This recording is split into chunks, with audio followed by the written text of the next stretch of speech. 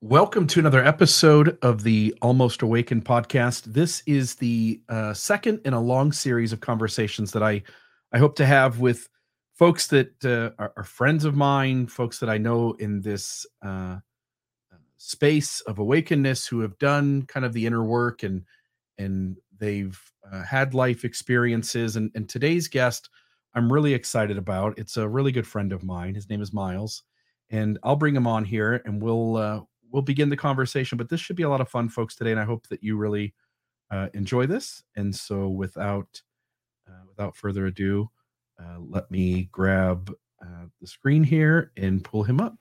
Miles, how are you? Hey, Bill. How are you? I'm doing well. Good. Thank you.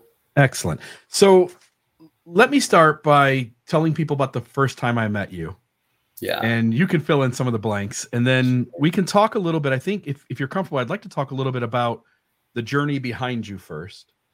Just a little bit of a setup so that folks can get a feel for who you are, what at least some of the kind of big events in your life have been, and some of the what's led to maybe you really jumping into sort of inner work and doing the things that bring to this moment a very grounded, in my perspective anyway, a very grounded, wise, developed human being who, as I've been in numerous conversations with you, somebody who seems to hold space for other people's individuality, seems to recognize the harm that we sometimes do as human beings, especially if we collectively band together over beliefs or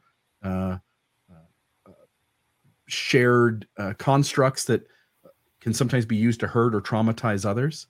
But the first time I met you, I knew your husband, Jim, and me and my wife and some friends, we came out to, I think we all met maybe in Vegas. Was that right?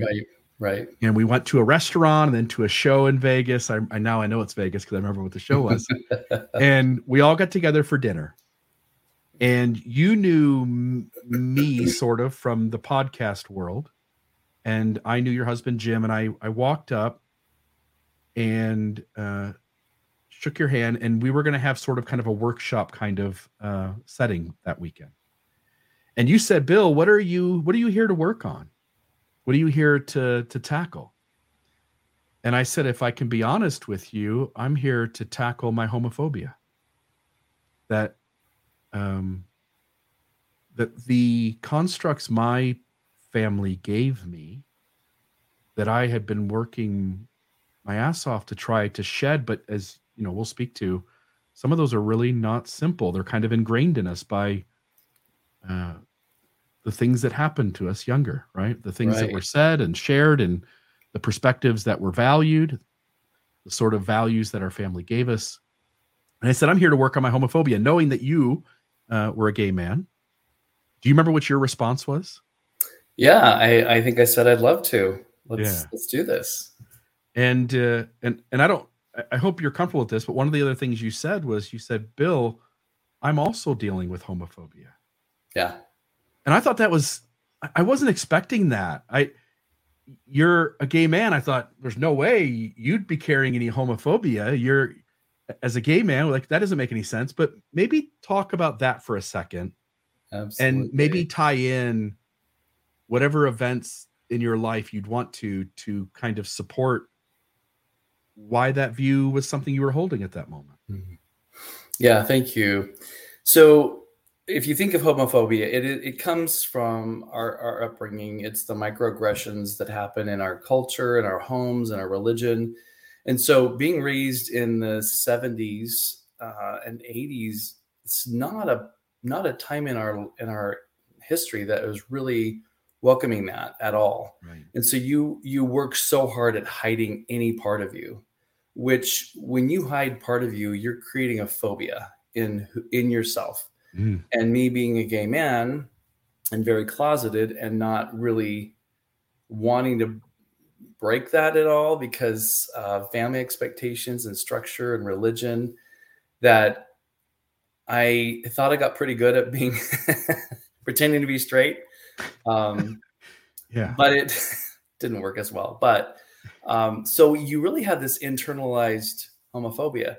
And then when you meet another man who comes across as maybe gay or effeminate or whatever, you almost push them away. Like, I can't be Mm, even near you because I might be found out. mm, And so I pushed a lot of potential friendships away growing up because I thought, oof, I don't want to be found out. yeah.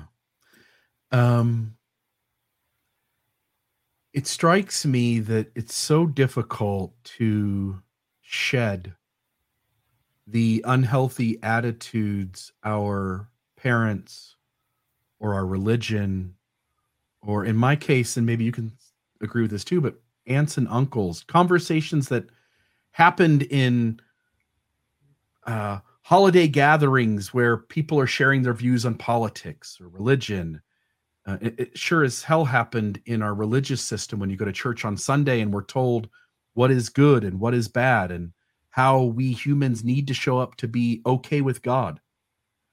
And I thought it was just I don't when you gave me that moment you said, "Hey, Bill, I'm dealing with that too." You made it safe for me to show up, Mm, bringing these um,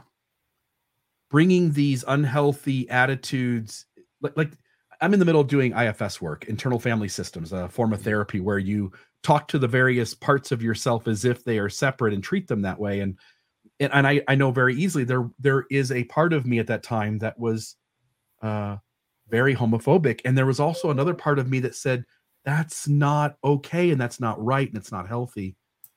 And you made it so safe for me to be like, oh, like I can just be me, and you'll hold that. And that weekend was to me magical. I think it's certainly kind of this moment in time where I took you in and said, this is going to be a really good friend of mine because you made it so safe for me to be vulnerable. And you yourself were vulnerable. And I'm just curious, maybe are you comfortable telling folks sort of a little bit of your religious journey? Yeah. I'd like to hear about, I'd like the audience to hear about what it is that you kind of had to overcome within religion to be yourself, to be Yeah. you, which is a beautiful, magnificent human being. Thank you. Yes, I was raised LDS. I was born into it. My parents both coming from, generations of Mormonism. And I was raised in a small town where there's, everyone knows everybody's business. And we were obviously told that homosexuality is next to murder. Those are some of the words that were taught, or the phrases that were taught back in the day. And so when you hear these really toxic messages about who you are, there's no way you want to be even close or part of that. So I went on ahead and, lived like I should. I married a woman, I had kids, I was working for the church. And so it all kind of created this, what I thought was a safe container to just be. And what I ended up doing was doing everything externally, being the best husband, being the best father. And gay men can do a good job of that because if we Right. can ignore what's happening inside of us, we can exert that outside of us and be really good at the things. And so I think with that, it was just I was going to take to the grave. I just thought there's no place for me to be who I am, um, especially in a culture where, and a religion, of course, where it's not acceptable. I mean, like you were saying, you're in circles where people use gay slang or homosexual slang, and it's jarring when I hear someone say, and I'll use we call it the F word, faggot. It would just send a shock down my body, almost like, oh, okay, Mm, there it is. And am I being focused? Is there attention drawn to me? And so those were words used in my home, at school. And so you just try to become invisible because it's not safe to really be you. um, I had people who suspected, and they would say things and they would treat me differently, and um, that was enough rejection to just realize you just have to be invisible at every turn. and hide it, and especially at church. And then serving a mission where you're with a male companion 24/7, you just shut it down. Like there's just not a place to be. I mean, you're with a man, you might be attracted to him or not for 24/7. And so you just numb out. At least that's how I kind of treated it. So when I finally, it actually took my wife asking for a divorce for different reasons, because I hadn't even come out yet. I was a single dad, and I was realizing this feeling cannot be ignored any longer. It is tearing me apart. It was like the fissure that was happening. It was just pulling both sides of me apart.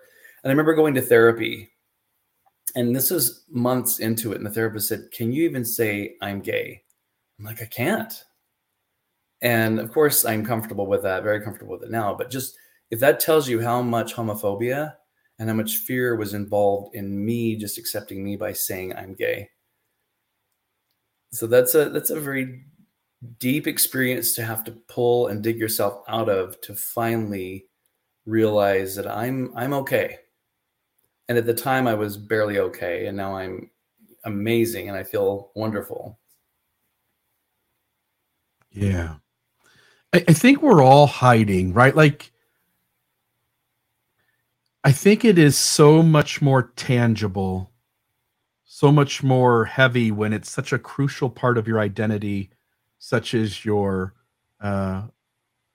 inclinations of attraction, right? You're who you're genetically designed to be attracted to. And we can think of other issues that are sort of that heavy, but every human being is pretending to fit in with society and to be okay in the in group, and we're all wearing masks. And it strikes me that when you go through life not being able to be you, and you finally sort of break out of that, there's so much more compassion. Like one of the gifts that I see you developed, and I think to some degree I have, is compassion for people trying to be themselves, trying to show up in the world, just being all of them, and trying to express themselves and belong still without having to change themselves to fit in. Because my wife used to always say, like, I'd say I love you, and she would say, "You don't really love me. You love an idea of me." And I couldn't quite go like, no, like what does that mean? Like, I love you. And the reality is that when people don't feel safe to present all of themselves, we're attracted to, we're enjoying the company of a person who's pretending to be something other than who they are. And maybe speak for a moment about some of the harm that like caught, like that's a hard thing to live that way. I know that in my life it was super hard, and I didn't even have this sort of thing where my being is in such discrepancy with what the people around me are telling me I have to be. And I know how hard my life was. Maybe speak for a moment about how difficult it is to carry that. Yeah, thank you. Yeah, as I mentioned a little bit before, in high school and in younger years, it was hard to have male friends. I had a lot of girl friends, which I guess was in its own like, oh, Miles likes girls. Well, I just like them as friends. I was often afraid of boys. And so as I grew up and was in college, and of course roommates, and there were a few friends, but after getting married, I found that we would become friends with other couples, and we would do a lot of things together. But I actually pushed those male friendships away. I mean, they would try to plan things. I'm like, oh, I can't make it, because I thought, what if I'm drawn to them? What if I'm attracted to them? What if I start to like love them as a person? And so I really just shut that off. So I could show up as a friend in the group, but I couldn't show up really being me. And there were a few instances where people would say things, homophobic, slurs and comments, where it was like, oh, okay, it's definitely not safe to show up that way. And of course, you're propping up a life. I was propping up this life with a wife and kids and in the church. So you don't dare poke a hole in that because it's just going to leak out and it's going to get messy. So I think I missed out. Well, I know I missed out on a lot of friendships that could have been an incredible gift and in a way healing. I think for men, period, gay, straight, bi, whatever we are, there's a lot of beautiful healing in just being vulnerable and being close to one another, and just a big hug, look in the eyes and have a conversation. So that's the part that I missed. But I also see the same thing playing out with even straight men. There's a fear with them getting close to another man, and I think societally we have the LGBT spectrum, right? And we often try to take a person, say, okay, well, what is your sexuality? We're going to put you in that little box, that little slot. And which is lovely. There's a lot of different labels, heteroflexible and homoflexible, and there's all these different labels that are put out there. And I think what I've come to understand is I have a compassion for anybody who feels different than the norm, being heterosexual, straight, especially white cis, men. And it's also helped me to understand the trans trauma or thinking or feeling better. We have some dear friends who have a trans child, and I feel like I have learned so much just simply by being able to understand my experience. And I'm not going to compare that to a trans experience at all, but just knowing how it felt to be closeted, and then their child actually feeling safe to actually go out in public, to build up enough courage to go out into public. And then when they were out in public, they were bullied and called names. And it's heartbreaking because I recall those times when I felt that too. And again, it's a different degree, but that's what's helped me, I think, is to just remember that compassion for myself and for other people, and that it's real. Yeah. One of the, again, the way this is set up is that I gave you a ton of questions, and I said, pick the ones that seem to be kind of dear to you and things that you wanted to kind of talk about. And the first one I want to jump into here is this idea of what practices or tools have you found most effective in helping individuals transition from a religious framework to a more expansive spiritual perspective? And we spent a lot of time, Britt Hartley and I, on this podcast having conversations about the differences between religion and spirituality. And I'm just curious what your thoughts are as you've deconstructed the constructs that were handed to you, and you've tried to then shift over to a life that let go of those unhealthy things that religion gave you, but also still to maintain some degree of spirituality. What are some of your thoughts about that transition, and what kind of things have been helpful to you? Yeah. To jump from a religion, which I kind of did. When my husband and I were dating, we dated for a year and a half long distance. I was in Utah, he was here. And so when I left to come down, I literally closed the book or the door on my life as a Mormon straight-ish man, moved here, which in that way you lose community. Anytime anybody leaves a religion, they lose community.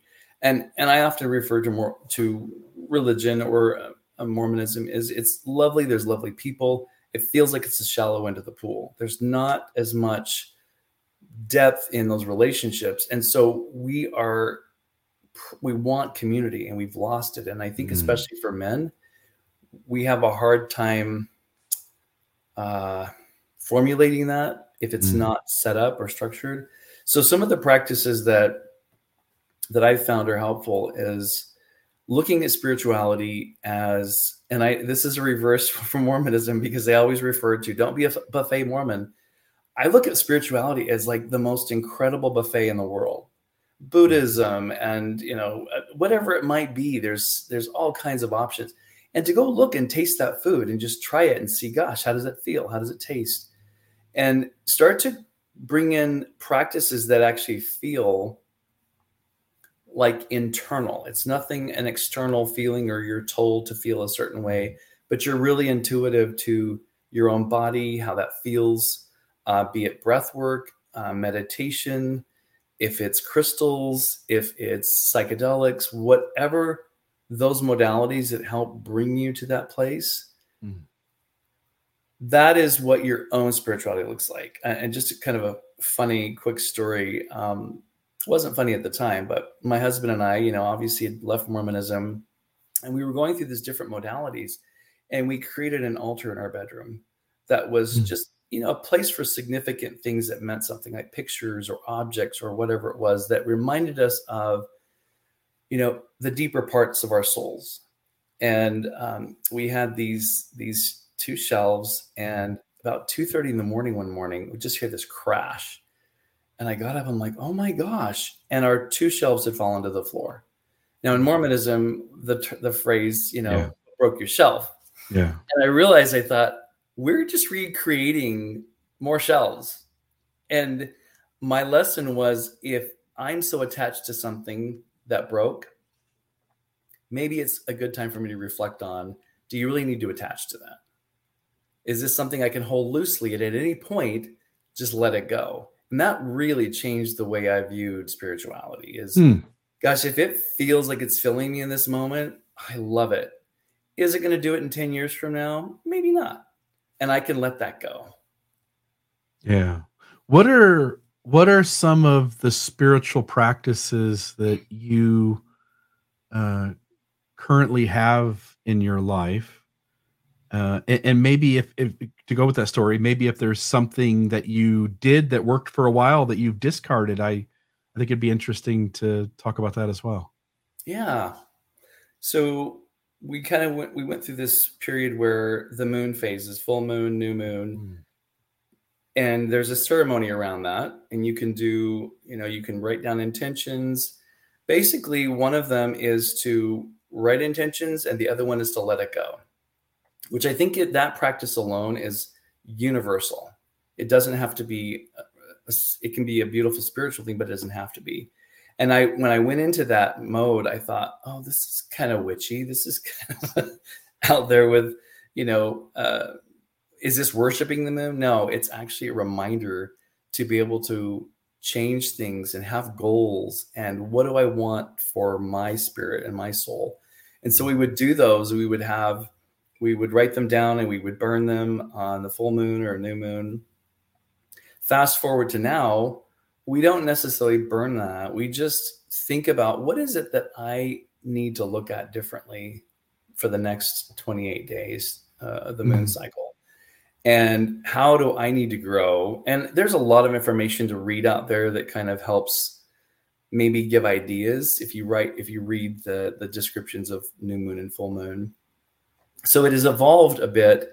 It's not quite as ritual. It's just more an internal ceremonial process. So that's one practice. Another one would be being mindful and in the moment. That is, we use that term a lot, and it's a lesson I have to continue to learn every day. A reminder of like being present, even if it's just tasting something that's, gosh, what is this flavor? Can I just pause for a minute and taste it? Mm-hmm. And so we've actually created an interesting ceremony of a sensory experience where we blindfold each other, friends, and the other half get to feed them. And the whole point is that their sight is gone, but they can taste things. And what it does is it helps them embody them, go into their body, and actually the senses are stronger. We live in such a world that's so chaotic and busy, and we don't stop long enough to even taste things.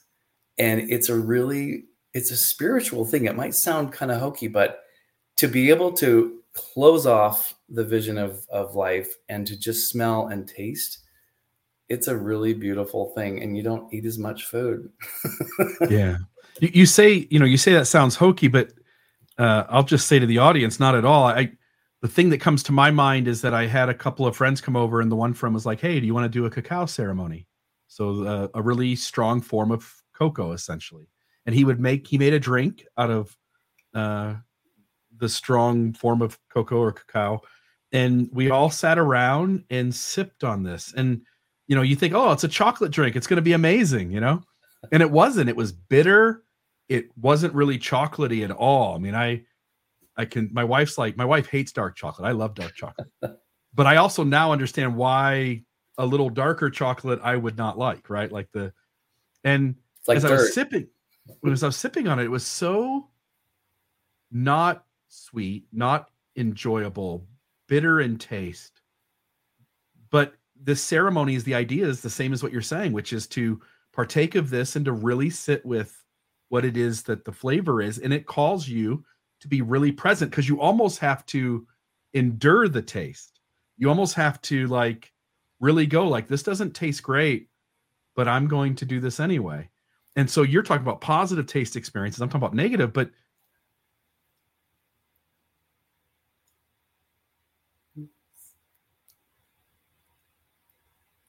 I don't know if you froze or not, Bill. It really is looking over it. I've got over just on the other side of me, I've got these little symbols that, like, for meditations, you bang into each other and it makes this noise, ding. It just lasts forever. And I once in a while in my house, I'll hit them together just so that the rest of my household is drawn to be present again. Because you can't help but be present when that noise happens. Mm-hmm. And so whether it's taste, whether it's sounds, there are certain ways in which we can call the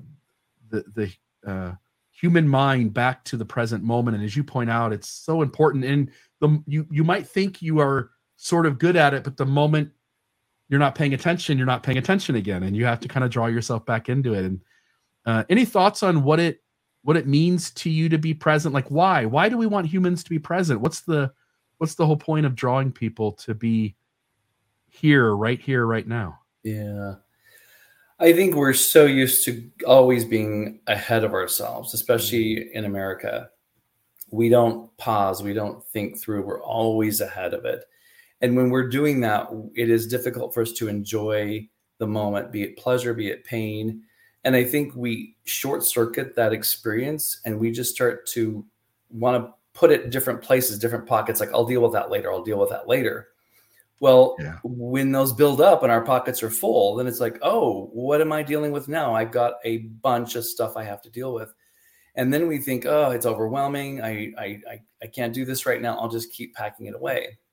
What I think meditation does, and breath work and being in the moment, is it allows us to unpack that. For example, when I feel anxiety or stress, rather than say, oh, I'll deal with that later, I'll just literally take a deep breath in, just, through my nose, and then breathe out in that very moment.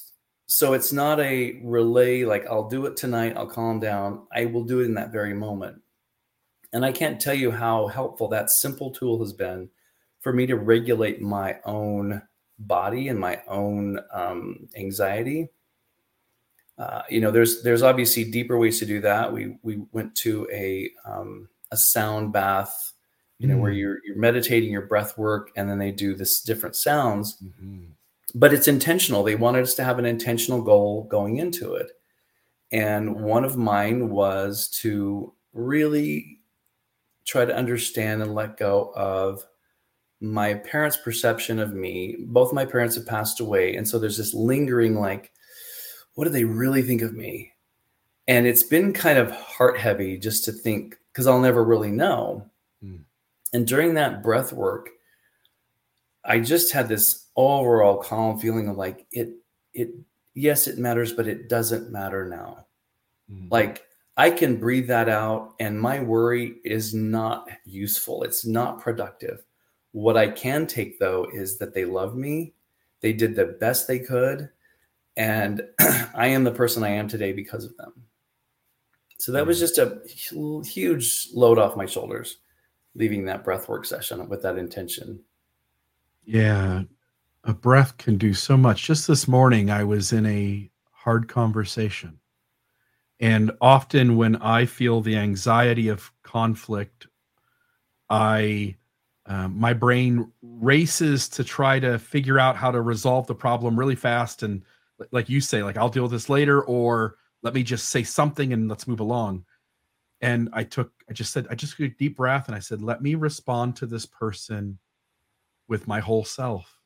And when we take that breath and become present, the way that we respond to others is going to be so much more thoughtful and considerate and compassionate. And I can't say enough. I mean, I know that these practices have had a deep impact on you, but as I've sort of taken on kind of a secular Buddhism the last 5 or so years, it's impacted so much about how I show up in the world. And I still get, sort of like struggling to be present. I get caught up in sort of the old way of doing things again, but the successes are so much more numerous than they used to be 10 years ago and even 5 years ago. Talking about meditation, talking about the effort to be present, what are some of the experiences that you've had with that have been beneficial to you? Like, what are some of the transformative experiences you've had with meditation or with the effort to be present that you can kind of note as having made a difference in your life? Because we do it on a pretty regular basis, there's a lot of them. I think for me, what's beautiful is because I know that that's a way for me to calm myself. Like we've got our singing bowls, which are beautiful bowls they have this great tune to them. And that vibration really helps me to kind of get rid of the static of the moment and really sit in what am I really needing clarity on. But I'll tell you, Bill, my favorite is to have someone new come into that space and watch their body and watch how they respond. We had a family reunion, and part of the reunion was at our home. It was a dinner, and it was after the family had gone to their active LDS, most all of them, and they had gone to the temple for baptisms or whatever, which is beautiful. It's a spiritual thing. That's something that they value. And they came over, and my sister-in-law said, "Hey, would you mind taking my daughter to your room and just helping her with a little breath work and meditation?" Like, I'd love that. Well, not only her, but 8 other people came up to our room. And so we just turned some calm music on. I took the singing bowl. I just placed it in front of each person. You could just see their bodies just calming down, eyes closed. And so after it was finished, some of the kids were like, "I don't want to leave this." I'm like, "You can stay here as long as you want." And then later that night, we were out in the pool, and one of his siblings was like, we got in the pool, and he goes, "I need more of that."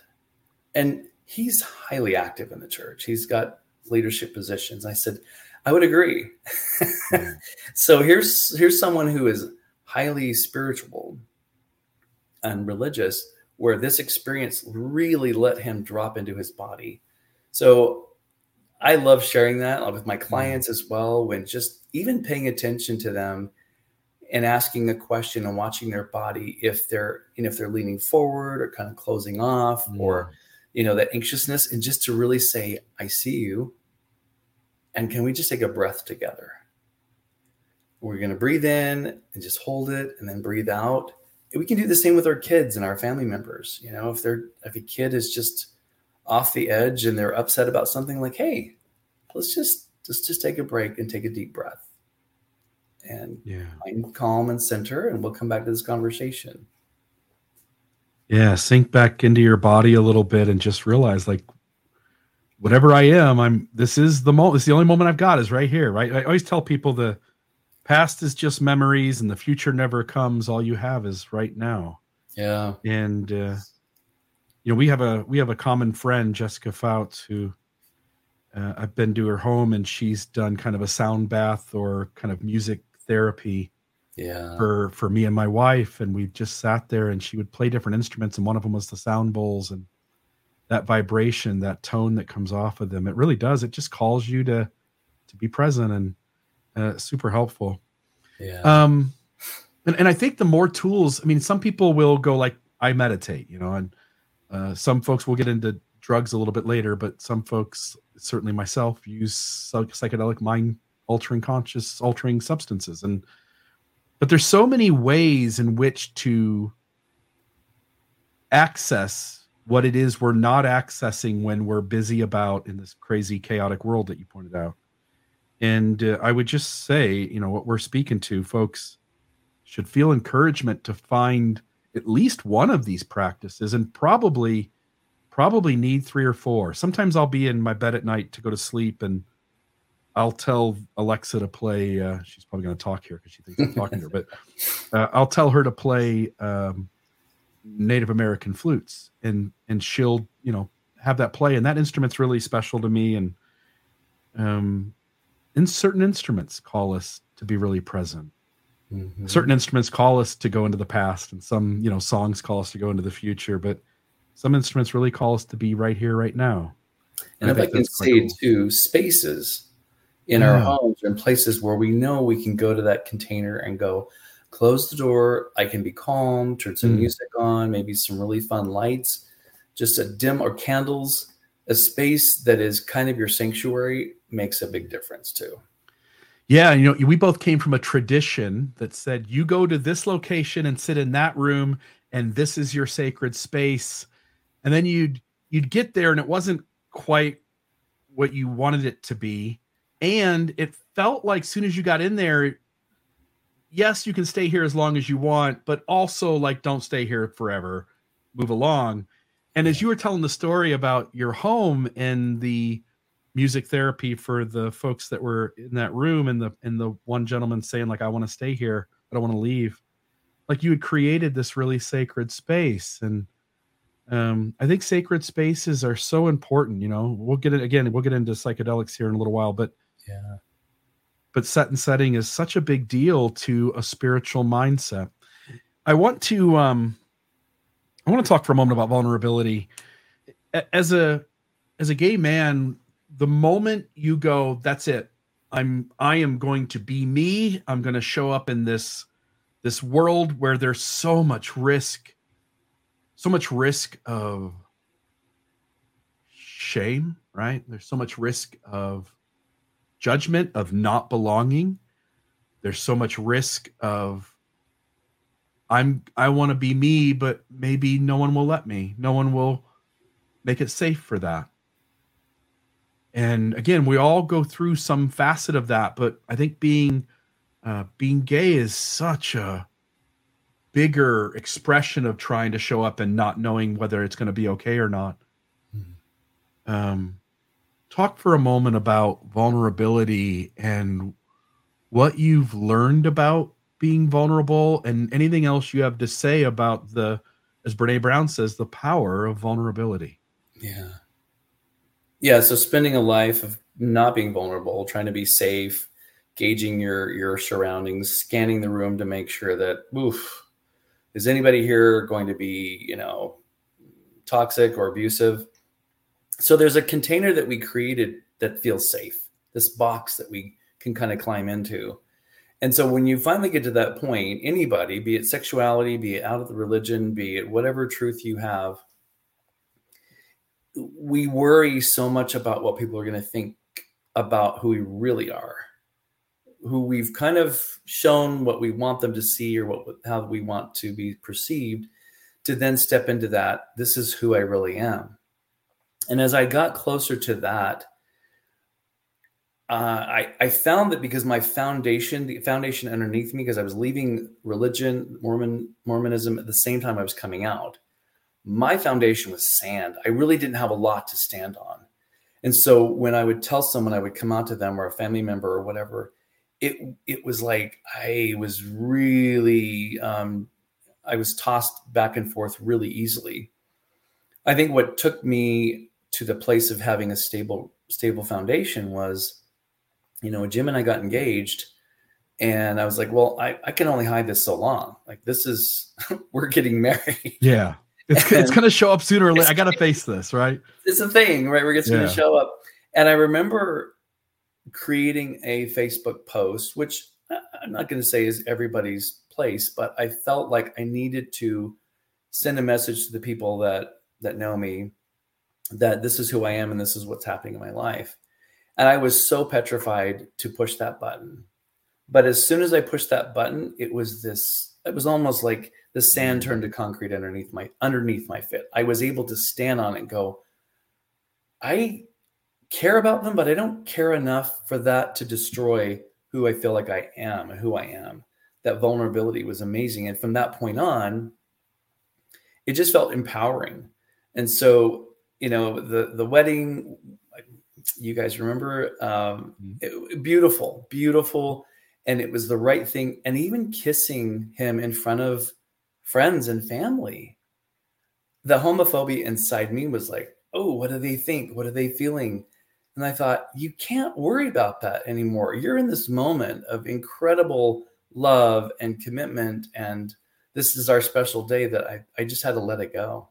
So I think anybody who is trying to face that vulnerable place, it does take courage to kind of climb out of that box and say, the box is there. If I need to climb back in it, I can. But do I really want to spend time in that box anymore? And it has changed the way we show up as a couple. We'll hold hands at grocery stores. In fact, I remember the couple of days after our wedding, I had a dentist appointment, and I had my insurance out, and she said, whose insurance is this? I said, it's my husband's. And in that split second, I was able to communicate who I am without even thinking twice about it. So I think my advice for anybody is to really sit with, yes, you're going to have some fallout. You'll likely lose some relationships, but the relationships, the relationship you have with yourself and the people you love is more important. And you're also walking into a space where people are like, I see you and I really love you as a gay man. I want to be your friend.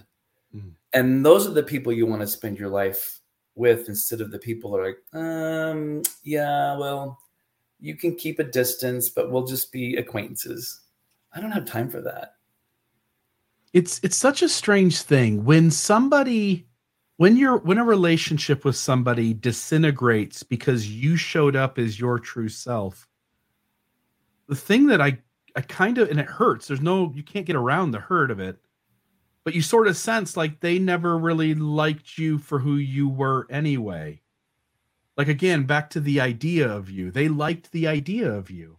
Yeah. They have a story in their head about what they needed you to be so that they would feel connection to you. And the moment you showed up in this world not being that idea, but rather being yourself, that wasn't sufficient for them. They needed something else. And hence, whether it's a family or a friend, again, it hurts and we wish it wasn't so, but it also is sort of nice to know, like, oh, like they're not really interested in the person I am. And hence it's better if I spend my life energy elsewhere. Yeah, that was, I will say, when we got engaged, we created a video to send to family just to let them know. We felt it was probably a little bit better to do that than just a text, just to see our faces and our tone. And I was expressing my excitement, and, we were so happy to have this happen to us. Send it to family and just said, hey, here's the wedding date. We'd love to hear from you. We'd love to have you there. If for any reason this is hard for you, we would please ask that you don't attend. So we sent that out. I didn't hear anything back from family. 2 days had gone by. And I remember going to bed that night and literally feeling like I was melting into the mattress in almost a dying way. I wasn't, but the emotion I had put so much value on what my family thought of me that it was literally like, it was hard to breathe. And finally, Jim was like, babe, do you need to go to the hospital? I'm like, no, this is not a doctor thing.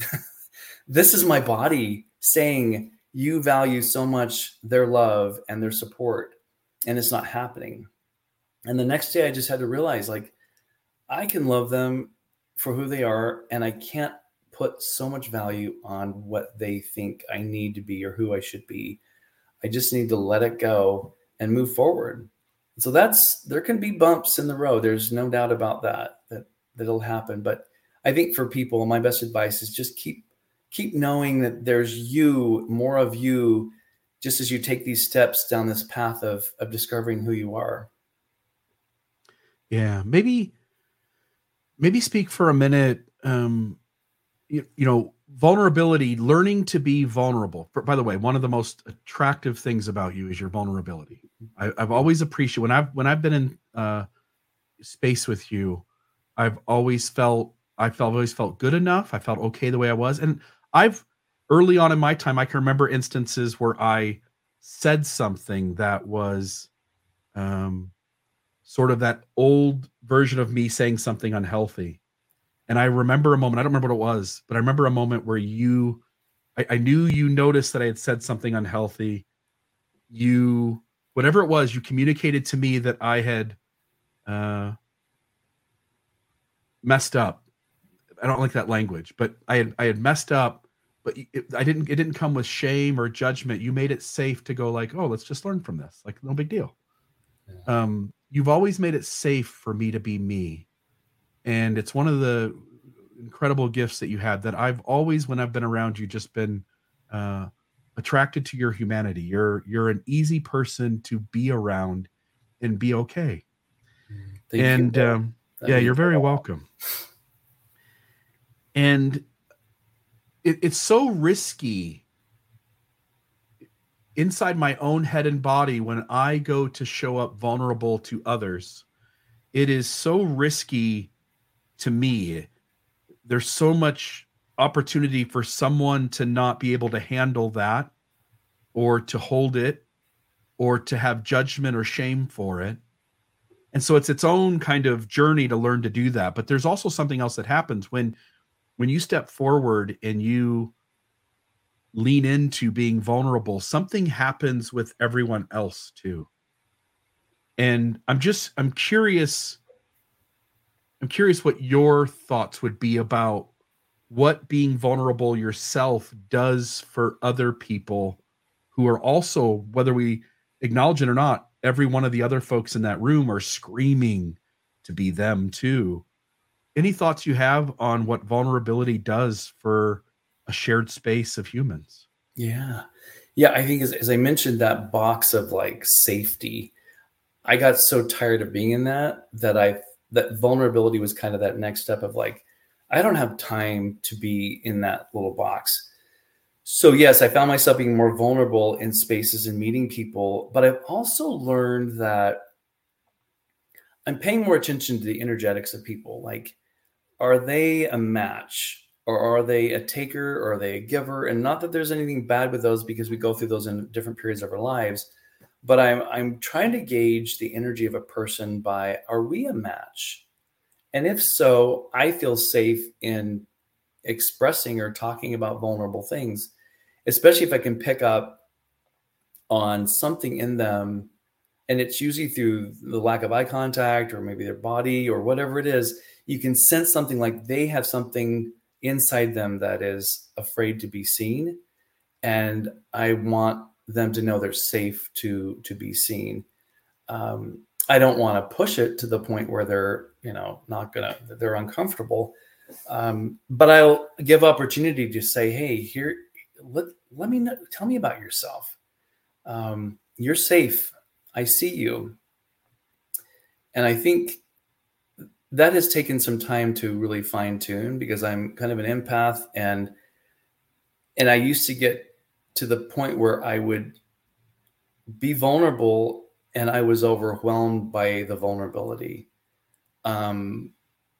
Especially as I sit with clients and they'll just open up about a lot of vulnerable things, and I'll try to take it on. And then I've learned to not. I can still hold that space for that beautiful human, but I'm not going to have to like plug it into me. And I think it's the same with anybody. We can, if we're willing to go into a vulnerable conversation with someone, and we invite that in each other, it really is that expression of, hey, this is what I've gone through, and I would love to hear your story. And I think that's where it often happens. People, they'll meet me or meet my husband and I, and hey, tell us your story. And that invitation says, gosh, I want to hear yours. And for me, I want to hear yours as well. It kind of breeds that openness with the people in the conversation. And I think too, Bill, if it's appropriate, like that experience when you said, I want to get past my homophobia. And we'd gone out later that evening to, a place in Vegas, and there was a dance floor, right? And Jim and I are just out there dancing, and I'm like, Bill asked to get past homophobia, so I went up and I said, "Hey, do you want to dance?" And you were like, "Oh, I'm good," which again is perfect. Yeah. But I knew in that moment, like, not ready, and that's okay. And yet I wasn't offended. I wasn't hurt. But I think it's one thing to ask for something. It's another thing to experience something where it really kind of pushes us to go, oh, here's an opportunity to really push into this and feel it and decide if it's something you want to, open up more about. Yeah. There are so many instances. So another thing the audience doesn't know, and I'm trying to figure out how I can best say, but there were other opportunities where you invited me to be in space with you in ways that weren't, again, folks are just going to, to hug you or to be held by you for a moment. I was determined as a human being. There are so many things about doing something that we think the rest of the world is going to attribute some sort of like meaning to, right? And we're so scared to put ourselves in a space where someone goes like, oh, you're not who you say you are. You're something different. And when you asked me to dance, in my head, it wasn't just the dancing with a gay man. It's I don't like the way I dance. I kind of, whenever I dance with my wife, I sort of hide behind her and let her do the dancing because she's got all the rhythm. And I'm sort of scared of, I love dancing, but I'm sort of scared of dancing. I'm sort of scared of being seen dancing. And so in that experience, it's easy for someone watching to go, this is probably what's going on. And in reality, not to say that that's not part of it, because I really was struggling to overcome sort of my fear of being a straight man in a physical space with a gay man. But also a part of that was I want to dance. There's nothing more I want to do in those situations than dance. And I'm afraid that someone's going to look at me and go, that guy's really a weird dancer. Like that. That's so odd. But there were other spaces that weekend to be in your space and to enjoy human connection with you. And that weekend was really transformative. I felt like there was such growth in the goal that I wanted to be able to shed a significant degree of my homophobia. And everyone in that space, we had several friends. I think there was 5 couples on that weekend. And it was such a beautiful chance where everyone really got to be them. And no one, I think, walked away with shame or judgment. Everyone just got to be themselves. And it was really magical. Yeah. Thank you. Yeah. Yeah. I'm trying to think offhand where I want to go from here, because there's several questions we could go to, but one of the things about being vulnerable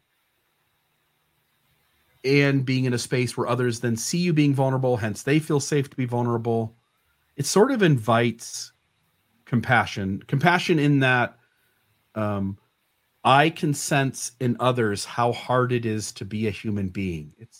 If I can swear for a moment, it's fucking difficult to be a human being.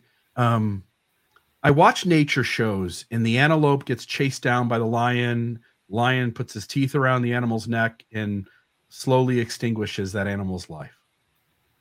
And that looks atrocious, but it's just the circle of life. It's just nature doing its thing. How much more complicated it is with us human beings who, as shit is happening, trauma is being given, hard things are going on, and we have this consciousness that adds a story to it. And so not only did somebody bump into us and it hurts, but now we have a story about why they did what they did and we tell ourselves, man, if I could have just done that over, I could have avoided this. And if I would have done that, this would have happened. And we sort of can't ever get away from the moment. Ducks, when they get upset by the behavior of another duck, they swim a few feet off and they shake their wings, and then they return to the group and back to business as usual. And we get bumped into, and it is just days and weeks and months and years of stories that prevent us from sometimes ever recapturing the connection we wanted in the first place. And it really is about connection, right? Like, we want to be okay in this chaotic world, and we want to feel connected to others who we want to be accepted by and belong with. It causes compassion in that I notice how hard it is to be a human being. And so I will,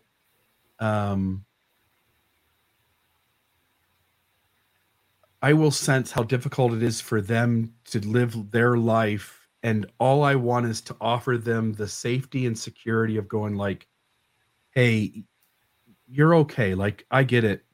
You have these mechanisms, you have these attitudes, you have, you have this trauma you're carrying. That all has to be so hard. And one of the ways we know that is because we know how hard it is to have all the shit we're carrying inside. Hence self-compassion, which sometimes I think is so much harder than compassion, we can much more easily, I think, when we're healthy and grounded, allow other people the space to be like, I can see why your world looks like that, and why you have difficulty with the things you do, and why the things that happen to you hurt so much. And then we judge ourselves so hard. We don't really leave that same room for ourselves. And I'm just curious what your thoughts are on self-compassion, and what self-compassion means to you, and maybe an example from your life where either you gave yourself that or you saw someone else giving it, and maybe your thoughts there so that we can learn from that.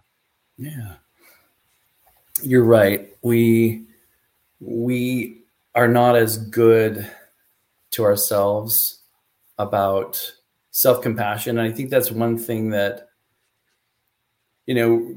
as a gay man, I was more concerned about everybody else because I could ignore me. And so I've had to really learn how to have self-compassion. Once I was okay with that and sitting in stillness myself, it was much easier to understand other people and what they're going through. So I guess some thoughts about compassion. One question I love, and I don't typically start out with this when I meet someone for the first time, but someone and you sense it, just to say, what's the hardest thing you're dealing with right now?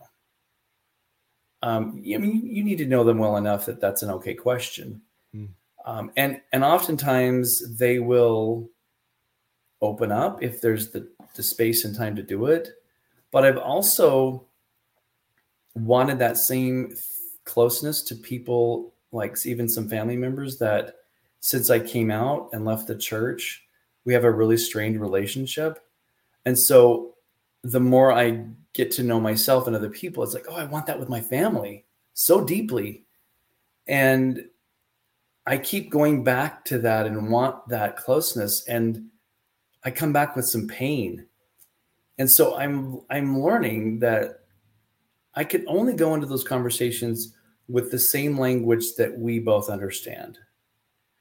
It's not a language that I've developed outside of Mormonism and whatnot. I tried that, but it wasn't always welcome. And so realizing that our relationship may never be as deep as I'd like it to be, but as a relationship, and it doesn't create more pain than it should.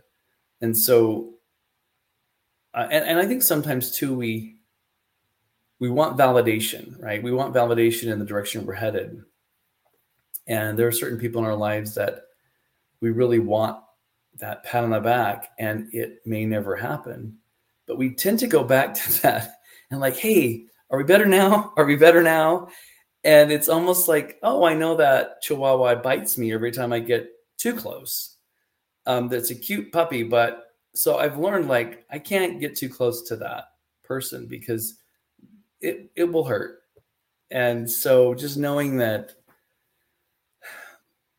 I can love them, I can respect their values, I can actually celebrate their values. If it's church, if it's family. So I think for me, again, knowing that I'm okay, and that's the first step, and then being able to be open and vulnerable with other people, and maybe pushing into that if it feels right. Yeah. Yeah, you're really good at the having compassion for others. Going back to the story about the inviting me to dance with you and me declining. And on the front end of that experience, again, some degree of homophobia that kept me from enjoying a human connection with you in a really cool moment. And that was my loss. And then we fast forward to this moment where we embraced and had like a kind of a long embrace where I'm kind of sort of holding you and you're holding me. And in my head, I can sense the discomfort. This is uncomfortable. But I'm also going to sit with this. Like, this isn't Miles' fault. This isn't my fault. This is Oprah Winfrey, and I think it's Bruce Perry maybe, but write a book called What Happened to You? Everything, almost, like some of it is just we're just born into the world with some of our characteristics, but much of the way in which we handle conflict, handle differences, handle triggers because of what happened to us, there's the discomfort we have in being around somebody that's different. We grow up in a white city or a white neighborhood in a white school system, and suddenly we are in shared spaces with people of color. Whether it is the fact that when I'm a kid, there is essentially no such thing as being transgender. And there's no one in my vision that is transgender. No one is in my social circle anywhere.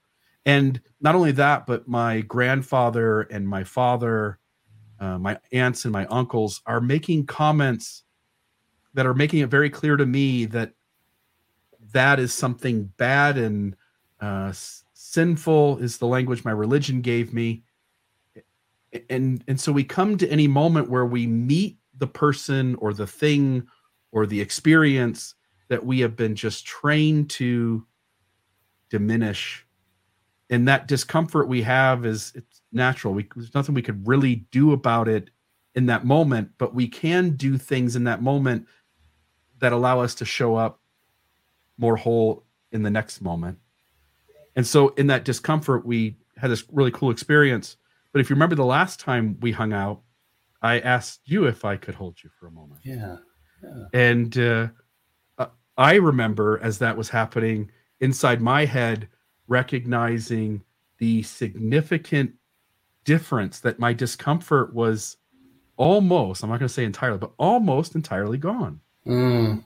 And so I'm well aware that we can't really do much about what our body is giving us in this moment, what our thoughts are giving us in this moment, but we can joyfully wrap our arms around growth, and we can joyfully wrap our arms around progress and learning and the desire to be different in the next moment. And there's no ifs, ands, or buts that we can absolutely do that if we embrace it. Mm. Can I say one thing about that? Please. Perfect. So I had an experience with a straight friend where he's like, okay, you're a gay guy and I want to what do you need from me? And I said, I would love to do an experience with you where if you were to embrace me, I want to pay close attention to my body, just my heart rate, my gut. And so he would do it. He just kind of put his arm around me. We were cuddled up. His wife and several friends were there, just kind of cuddled up.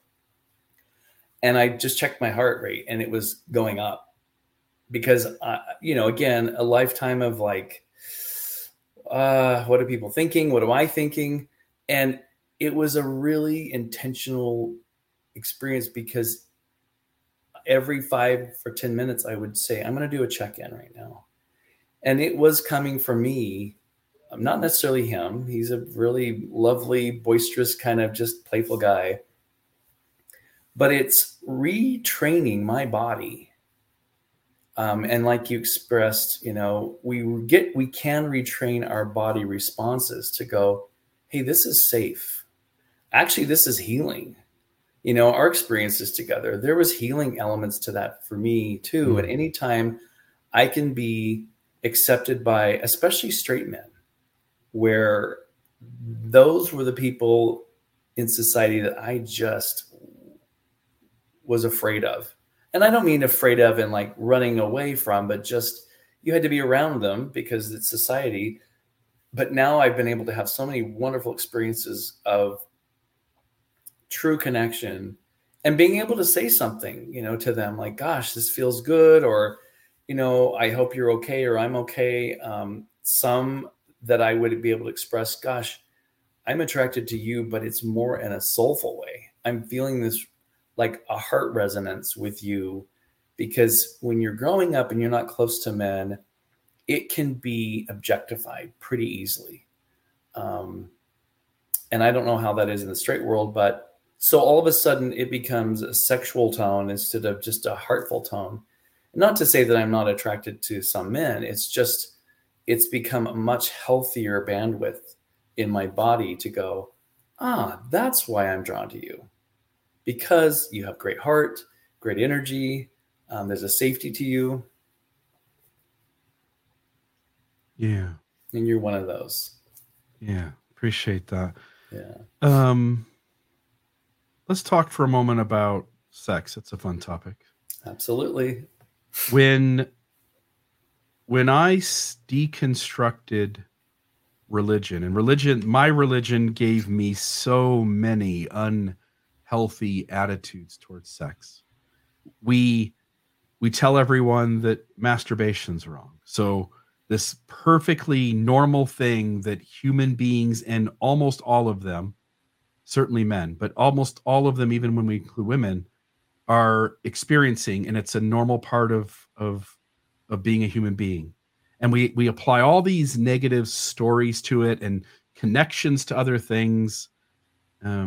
It just ends up being so harmful. And then there's so much, whether it be, and again, we could debate the ills of pornography, but the idea of like you're an addict because you spent 10 minutes looking at pornography. There's so many things that religion goes, no, we've talked to God, we know exactly how what this is, we know exactly how God feels about these things, and this is what God feels about these things. And then when you realize that your religion was hiding so much of its problematic history, and then you start to sense the diversity of other human beings, and so you begin to kind of go like, oh, like this Miles guy, he's gay, but he's really cool and nice, and he's a kind of seems to be a better human than I am. I think maybe this gay thing's just not a thing, and so the moment you discard your religion and realize that it was wrong in the rules that it gave you, that it self-selected rules that don't work, it hid from you where contradictions could have been discovered earlier, that it was bullshitting you, you just now realize it's not a trusted voice for actually giving you truth. And that deconstruction now opens up this giant gateway to like, now everything's in question. And one of the big things that for me that was in question was the rules I had formed around sexuality and relationships. And it was really scary to step into a space where I kind of opened up and said, hey, babe, talking to my wife, hey, babe, I'm not really built the way I've been portraying to you or the rest of this world. I've been sort of wearing a mask. Here is what my sexuality really looks like. And the fear of whether that will be tolerated, which I hate. It's a word that says you're still bad. I just am going to put up with it, right? It's negative, but it's right. there. Yeah. So whether I'll be tolerated or whether I will be accepted for who I am, and tolerated is better than not tolerated, but accepted is exponentially. What's the framing? Maybe it's Brene Brown, but there's like opposites, and then there's like these really brutal opposites. So one of the opposite of empathy. No, it's close like cousin, but the opposite of empathy is like disregard, but the close cousin of empathy is sympathy. And sympathy, once you've had empathy, sympathy is like, you dropped me off a casserole, but you didn't really want to know what was wrong in my world. Right. And so this idea that tolerance is like the close cousin of acceptance. And often tolerance is used as a way to go like, I'm still going to think you're wrong, but I'm just not going to be an asshole about it. But sort of, it's still passive aggressive and sort of an asshole. Maybe speak for a moment of having been a gay man who tried to do the religious thing. You married a woman that on that level, it exploded because it was never really able to, it never had any ability to work in the first place. Maybe talk for a moment about, as you kind of deal with that and come out of religion, what do you do with trying to figure out your sexuality? And now that you know that religion's rules, morals, ethics, guidelines, principles, constructs are all bullshit. What do you do to now figure out, like, what is a healthy way of navigating my sexuality? And how do I now make new decisions without knowing how exactly to do that, or what is right or wrong? And I don't like that language either. Your thoughts, I guess, on that big, messy, complex question. That's a really important question, because I used to veer from the sexual conversation, right? It just was. But I will say, and something very sacred to me that really shifted the way I think is, the first time I ever had sex with my husband, which was the first time I'd ever had gay sex. I mean, the whole kit and caboodle. I remember being overwhelmed by this incredible feeling of like, this is who I am. This is how I was made. This is how I can feel. I actually got emotional. I started crying because it was like, it just felt so true to who I was created to be. I never had that with my wife. Nothing against her at all. It's just not fully there. And so that helped me to start to rewrite the idea of sexuality and stripping away the nonsense and the demonizing thoughts from religion. Because when we're raised in a religion, we're told the can'ts and you shouldn't, and even masturbation. It was horrifying to think that, oh my gosh, I did that.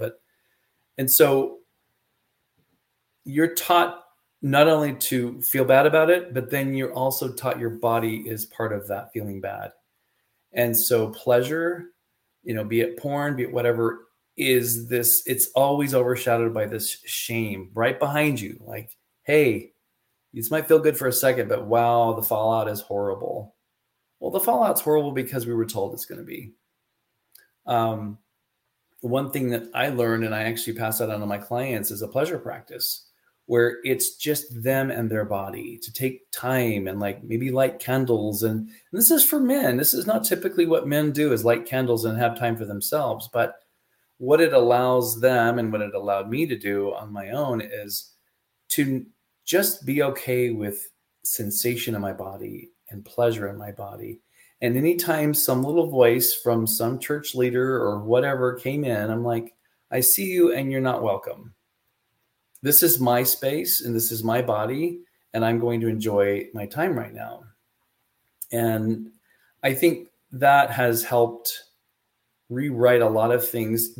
Once you can get past that too, then the idea of pleasure becomes so different for individuals and couples. One thing that my husband and I, we're so good at giving, like, oh, I want to pleasure you. We're not good at receiving. And so practices of even saying, I have to lay here and not touch back, and just allow that instead of being a pleaser and touching back. And it was a little bit hard in the beginning to just receive and surrender to breathing and allowing, and not trying to think of like, well, I need to rub his arm or I need to kiss him. And so those have kind of really helped dismantle the ideas that this is bad or wrong. And it's just more of who we are. And we are, like you said, Bill, we're all very different in our sexual ways. And I think having those conversations as a couple is so vital, because if a person is living with any kind of shame in that, it can flare up pretty easily. And so just to be able to know that, hey, we're two different people, we've chosen to be together.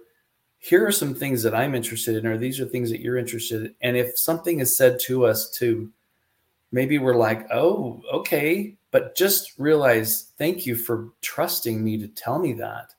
And I want to talk more about that. Share what you're thinking, and I'll share what I'm thinking.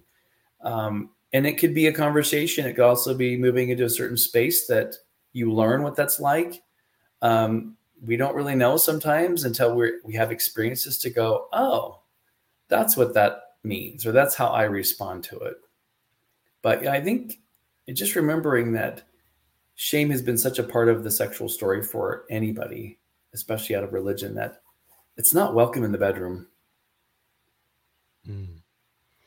I want to ask another facet of this, because it's not just sexuality, but it's so many parts of us and the thing I want to ask is about negotiating. So we're in a relationship, excuse me, we're in a relationship with another human being, our primary partner, in our world, our spouse, your husband, your wife, in our primary relationship, and with friends and things too, like all the relationships in our world, we're having to negotiate. But I think it's so much more tangible when we share a living space with somebody, when we're both kind of counting on each other to help carry the burden of life together. Negotiating is such a difficult thing, in that you are you, and you want to show up in the world in this way that if you were allowed to do all of these things, you'd be at least to some degree content and healthy, have well-being. And then there's this other human being that you're sharing a life with, and they have their expectation of what they would like their life to look like and the things that bring them happiness. And often we align ourselves with people who have a lot of overlap there, certainly, but not perfect.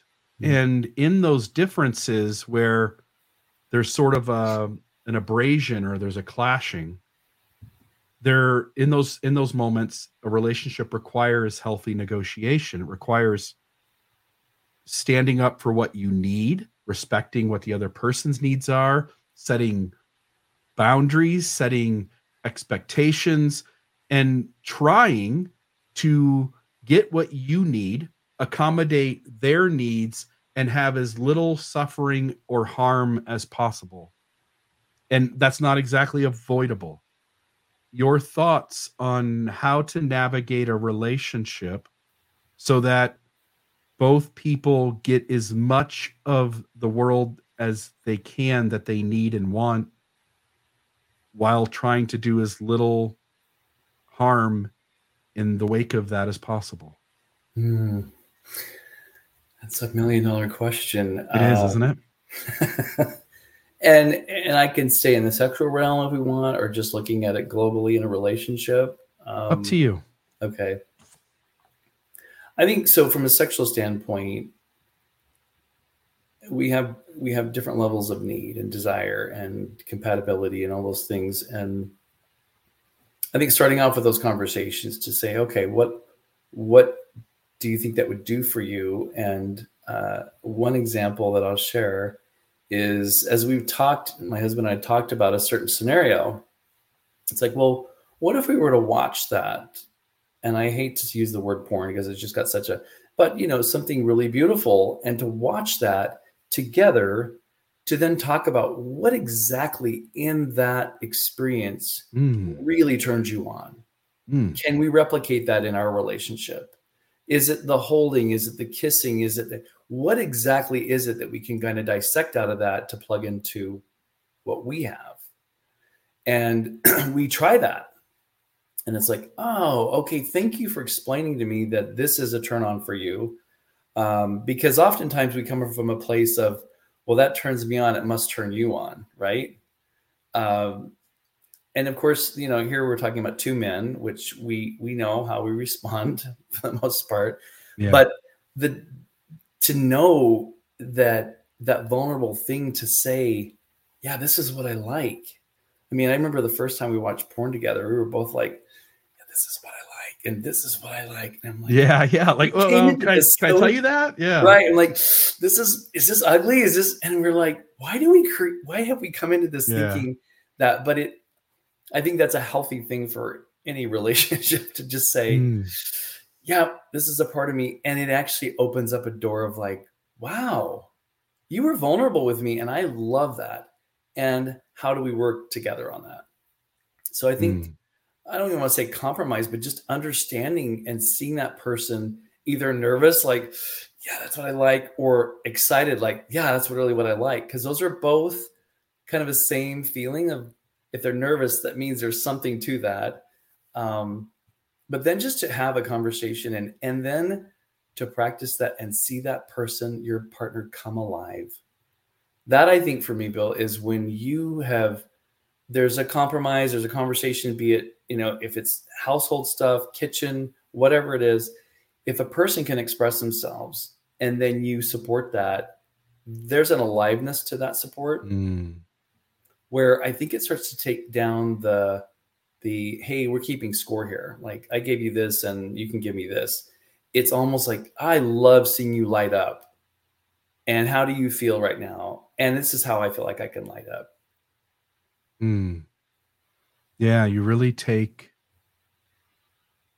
joy in the other person's joy. There's a word, compersion, that I hear at times, which is this idea that you take happiness in another person's happiness. You take pleasure in another person's pleasure. Yeah.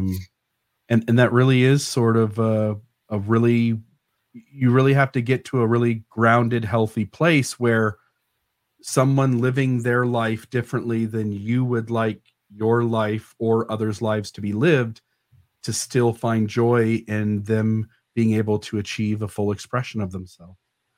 I want to ask one more question, and then we'll kind of wrap up here. I want to give you a minute to talk about your life coaching and anybody. I don't know if you do any of these kinds of sessions like via Zoom, or if you're willing to do sort of absolutely online. So I'd like to give you a chance to kind of share how people can find you. But thank you. Let's talk for a moment about death. Dying scares the hell out of me. The last 3 minutes of my life, I know all the ways in which most people die. Some of it seems like it's going to hurt. Some of it seems like it's going to be full of fear and trepidation as it's happening. Some of it, I'm told, is peaceful. I don't know if I believe those people. Oh, they just had such a peaceful expression on their face. I'm like, I don't know. I'm scared. So dying, the act of dying frightens the hell out of me. Death, I don't know that I care much, other than I'm worried about the people left behind and their ability to tie up all the loose ends of my life, right? Like business and I guess that's really probably the main one, is that, how to make sure that my wife, for instance, is okay after I'm gone. How do I make it feasible for her to take all these things that she doesn't even know how these things work, and to be able to help the company reconcile all of that to be able to move on okay, and for her to be okay, right? I'm worried about my children not knowing how much I love them, and I try to share with them, but I I also have flaws to me that keeps them from seeing what's really going on inside about how I feel for them. So death doesn't scare me, but what death means for everyone left behind has me really worried. What are your thoughts on death and dying? And it's one of these topics that we all sort of are going to have this moment where either we're going to enter this, we don't remember before we were born. I mean, as much as our religion said we existed in some pre-earth life, we sort of like don't have any clue of that. And I think maybe death is the same way, that we exist in the exact same way that we existed before we were born, which is, it's just nothing. So there's no reason to fear nothing, because it's nothing. But also, like, maybe it's something, and we all get to find that out. And your thoughts on death? Yeah, I appreciate this question because, both of our moms passed away about the same time, and we were able to have a great conversation about that. So backing up, my father died when I was active in the church. And I say that because there's definitely that thinking of like, hey, it's going to be fine. Everything's fine. It's all planned out. We'll see him again. And so it really didn't force me to really sit with grieving loss and the questions.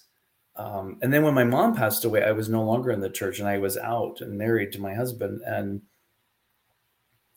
I remember the gratitude I had for not knowing, because what it did is, and still to this day, it keeps pushing me to like, hey, maybe you want to learn more about this. Maybe this is an important topic for you to consider this and consider that. And I did go through a lot of learning curves with her death. And so part of that is just having conversations like this. We have a group of friends that we've had a couple of dinners. It's called, well, we're renaming it. It's called Dinner to Die For. And we get together in a group, and the conversation is about, what do we fear about dying? What do we want done with our body? What ideas do we have as far as like the mourning process, or, what happens to, are we cremated? Are we buried? Are we, what? It's a collaborative conversation around a dinner table that we normally would never have. You think about how many people want to get together and talk about death, but I will tell you, it is one of the most rewarding experiences to sit there with people that you love and to talk about something hard to talk about, but it's like, oh, I'm not alone. I don't feel weird. This isn't a strange thing. And it allows us to bring that from the back of the shelf to the front of the shelf and say, it's all right. Like, it's going to happen, but I don't need to ignore that. And Bill, I think what it does too is, because our partners are typically part of that, they're in that conversation as well. And then we get to go home and talk to our kids and say, hey, kids, we had this conversation about death. I would love to have a family dinner or whatever, walk in the park or whatever, to talk about that. Because you and I have experienced that loss, and it is, I don't know what it's like to die, obviously, but it is hardest for the people who are left behind. And I think the more we can prepare our loved ones and friends for being able to let us go, that I think is one of the most valuable things we can gift our family members and friends, to say, hey, I love you. And whatever love looks like, if I'm an energy after this life, I have no idea, but I'll carry that with me. But please know that it's okay to let me go. And let's make the best of what we have now. And when we're together, let's make it quality. We don't have to talk around about the small talk about, work. And I mean, not that that's a bad thing, but it can be those initial conversations that we think are safe. And there's more to it. So maybe even saying, hey, friends, let's talk about dying. Here's a podcast. Here's a thought about dying. In fact, we watched a show last night.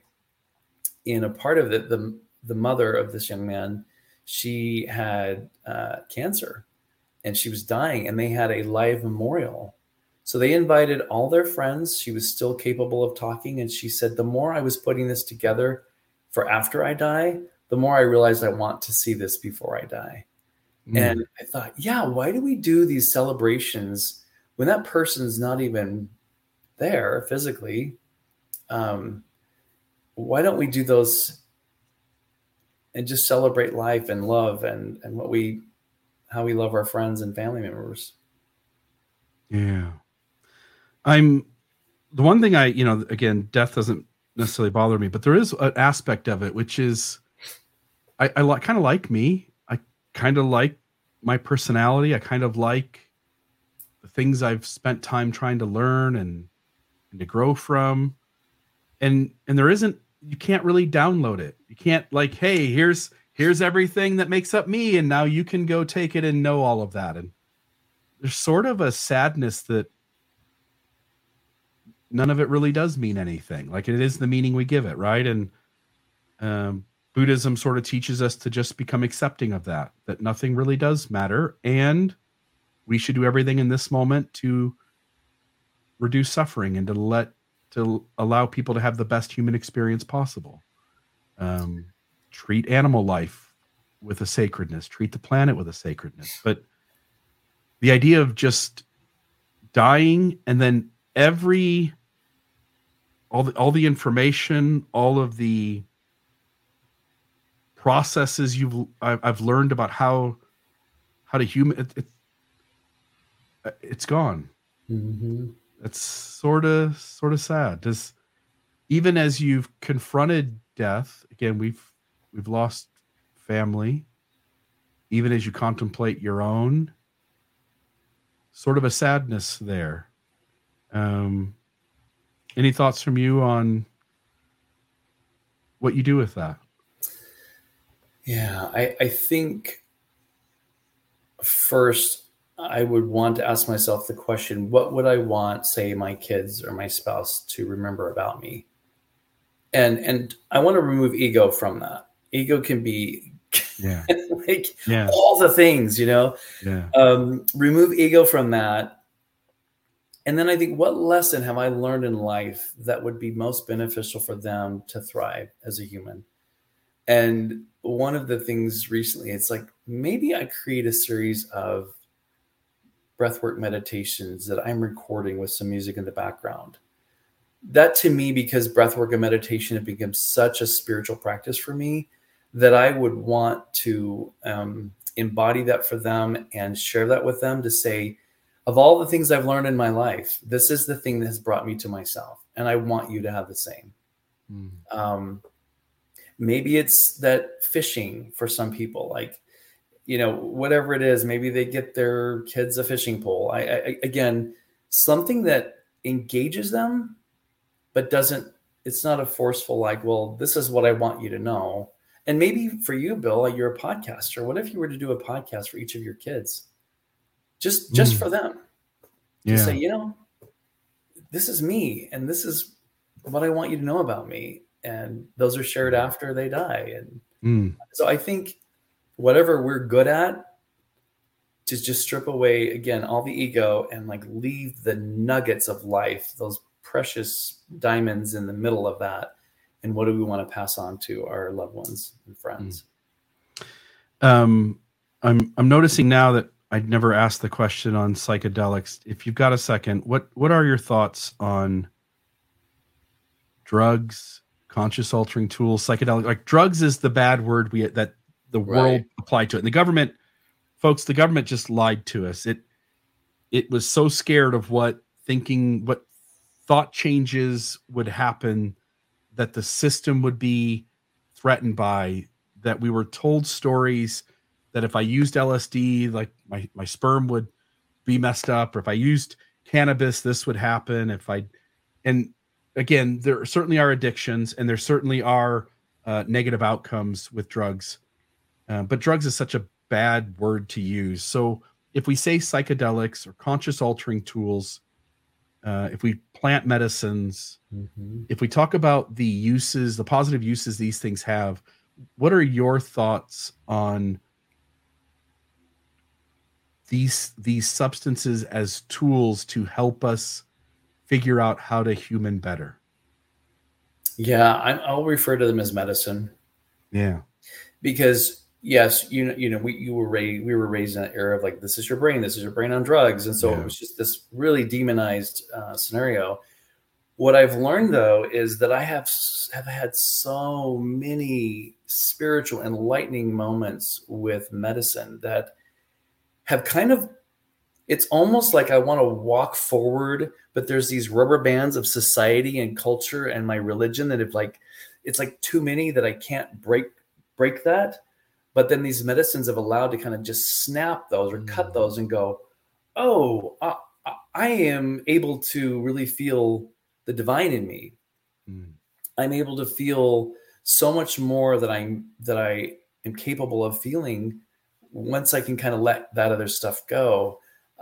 Even THC, we have found that we're intentional about it, and we'll take it before, say, we have to have a tricky conversation with one of our kids, a very low dose, or when we as a couple are needing to kind of, let's talk through some things. We'll have some, it just, we know it well enough to know what it does for us. Now, if I were to back up to if I was 18 years old and I was trying this stuff, I wouldn't have had the perspective to know. I may have gotten addicted to it. But I think now, as being older, I can see the value in, there's a time and a place for these medicines, and it should be ceremonial. And I don't mean it has to be serious every time. Ceremony can also be joyful. It can be pleasure. It can be any of those things. And my first experience was with ayahuasca, and my whole intention was to go into that. I was trying to decide if I should move from Utah to be with Jim, if what our lives would look like together, being away from my kids, even though they were adults. And I went into that with those intentions. And I remember leaving that experience just realizing, I don't think I could have done this on my own. I mean, that experience alone just helped me really figure out what I was truly feeling, that I was safe to make these decisions. So I've seen it work in so many beautiful ways. In fact, we just had a friend over the weekend. He just said, that was one of the most spiritual experiences I've ever had in my life. So I think if people are looking for spiritual tools, those can be used. And like you said, just to be careful not to overdo it, because if that's the only way we can feel vulnerable, or the only way we can feel like we can have those conversations, maybe back it up a little bit and realize, all right, I still need to kind of live in the present and have those conversations. But maybe breath work is a good in between. Maybe just stillness to kind of sit in my own body. And then those deeper experiences with medicine, do those and get clarity. Yeah. Tell us about your life coaching. Tell us about what it, what is, who are the in general, who are the clientele, and who, like, what areas of people's lives are you really focusing in on? What are people coming to see you about? And then also share with people how they could find you if they were interested, if they were drawn to you in this conversation and said, man, I would love to get some advice and some help. And this is such a great personality. I think I'd mesh really well with Miles. Tell us about the life coaching and how people can find you. Yeah, thank you. So this kind of started years ago when when I came out. Jim and I were in a Facebook group of gay men who were Mormon or former Mormon. And it was a private group that people would come in with these stories of like, this is what's happening right now, or my kids have been taken from me, blah, blah, whatever things have happened, be it from the church. And it was this kind of triage, if you will, of a place for people just to come in and they're on fire. And so Jim and I were able to really help a lot of men, and they would oftentimes reach out separately. And we were our goal was to just kind of get them back on their feet and help them find some stability. And so having done that for years, I started doing that as coaching, because my target audience is men, be it gay, bisexual, or straight men who have left the church or considering leaving or don't really believe it, but they've lost community. They don't know their own authority. As we know in the church, you're kind of given this pretend authority that you're something important.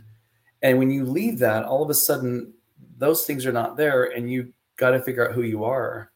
And so I would say my main goal, Bill, with this is to help men, to find their own voice, their own intuition, to trust that, to allow that to be part of their growth, to have a safe space for them to share the things that they're going through, be it coming out or just sitting with differences in their marriage. A lot of people who leave religion, it's a store of all kinds of possibilities, and then learning those things, and the two partners may not be on the same page, but being able to have a pocket of safety for them to share what's going on.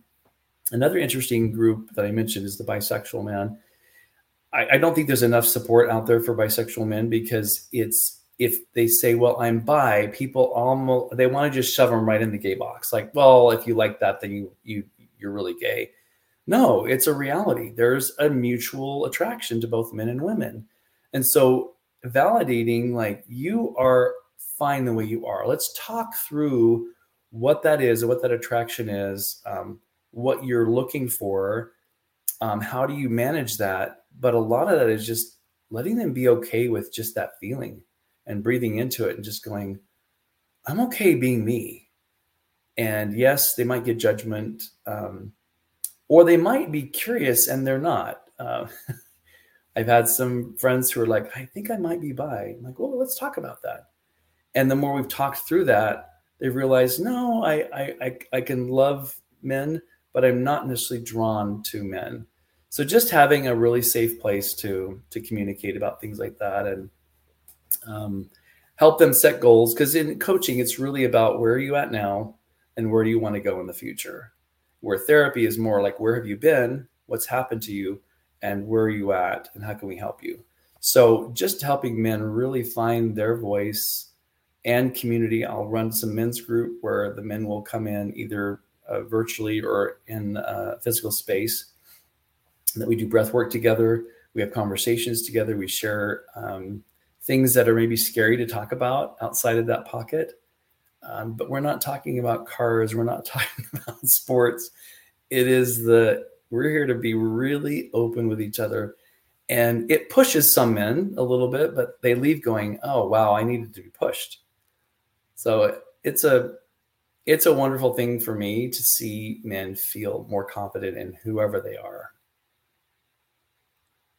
How can people find you? If somebody goes like, man, I'd like to get some life coaching. Yeah, my website is mileshunsaker.coach.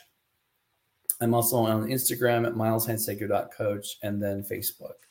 So okay. I just got those up 2 weeks ago. So it's up and running. And before it was just word of mouth, but yeah, please reach out. I can do a free discovery call, 45-minute call, just to get to know the person. And it is kind of like a first date. If we have really great energy together and we feel like it's a safe place to have a conversation, then that's great. We'll move forward from there.